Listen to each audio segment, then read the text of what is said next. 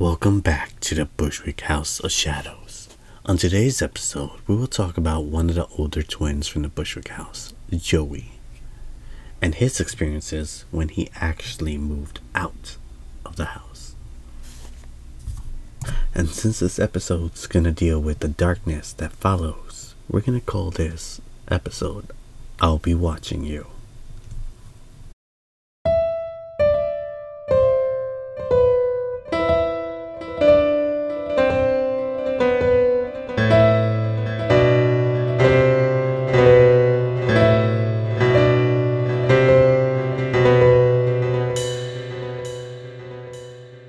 Now, some reminders we have to do about Joey before we move on is that the night his grandmother died, they used a Ouija board to try and contact her spirit. And since that night, every year on his birthday, he would be awoken by a violent spirit who would physically leave marks on his body, such as scratches, bruises, and even like a busted nose. And this happened way into his late 20s. Now, both Joey and Raul, who weren't the best behaved kids, would get visits from this shadow figure in pitch black, red eyes, and you can clearly see like claws or spikes on its head. Now, when I did these interviews, I do it alone and separate, and the way they describe this shadow, it's exactly the same way I saw it when I was younger. But every time it is terrifying for Raul and Joey. Now, when Joey moved, the shadow didn't come back, but instead, something I believe far worse happened. It's 2 o'clock in the afternoon, and Joey is now a married man, about to put his baby down in the living room for a rest in its crib. That's when it happened. It's a bright summer day, not a cloud in the sky. Yet Joey's baby, now in the corner of a room once brightly lit, is starting to go dark, like an eclipse. It's clear that the window is still open, there's still light, but anything on the other side of that glass is now turning pitch black before Joey's eyes. But where's this darkness going? The shadows behind Joey are now reaching and slowly creeping on where his child is. Whatever this thing is, it's not aiming Joey anymore. It's aiming his son. Now Joey stands still in fright for a moment as he starts seeing the room get darker and darker.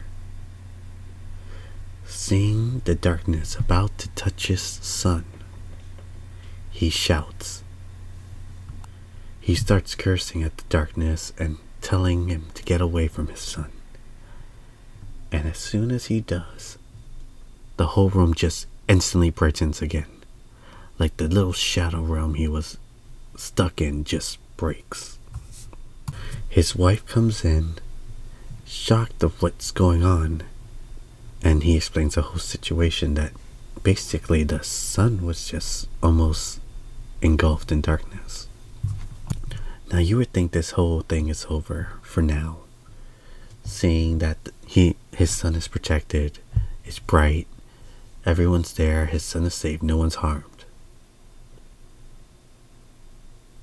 A few days later,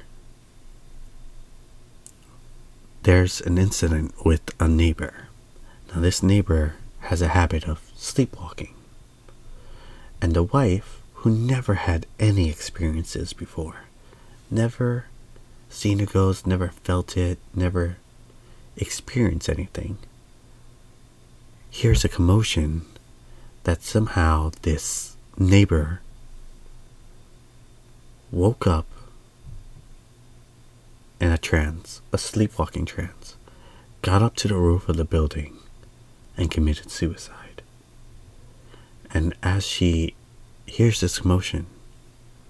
She looks out the window and sees a shadow figure. Red eyes, spiky hair, exactly how Joey and Raul described their encounter. This was the first time she ever experienced this. And not knowing anything that dealt with Joey's past or the other events that happened in the Bushwick house, she assumed that it was the man that killed himself just staring in her window, which is still terrifying. Now, the way she described the shadow figure was so similar to Raul's, Joey's, and myself experience that I could not believe that it was the guy from the roof, but instead the same spirit that's been in most of the Bushwick House family's life. Now, after this whole crazy event, the wife really didn't see any other signs of the shadow anymore. It was just gone. Same with Joey. He didn't really experience this anymore. He didn't see darkness coming from his son, going for his son anymore. Yet, as I was getting this interview, the son was there, and he told me he saw the same shadow. Just a year or two back, he saw the same shadow, the same way we described it in the story during the interview. And that's when I realized, like, this shadow is going to everyone. It didn't stop with Joey. It just waited for its perfect moment. So basically, this shadow has been in family members' dreams. It's been outside their door. It's been giving the feeling like something is chasing them. Just like it's just close enough that it could grab you, but it doesn't. And it's just there to give you that uneasy feeling. And that's what this is. It's just some type of spirit just telling you that it's there and it's watching everything you do.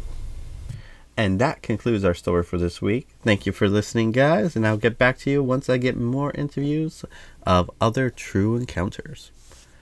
Alright, have a good one.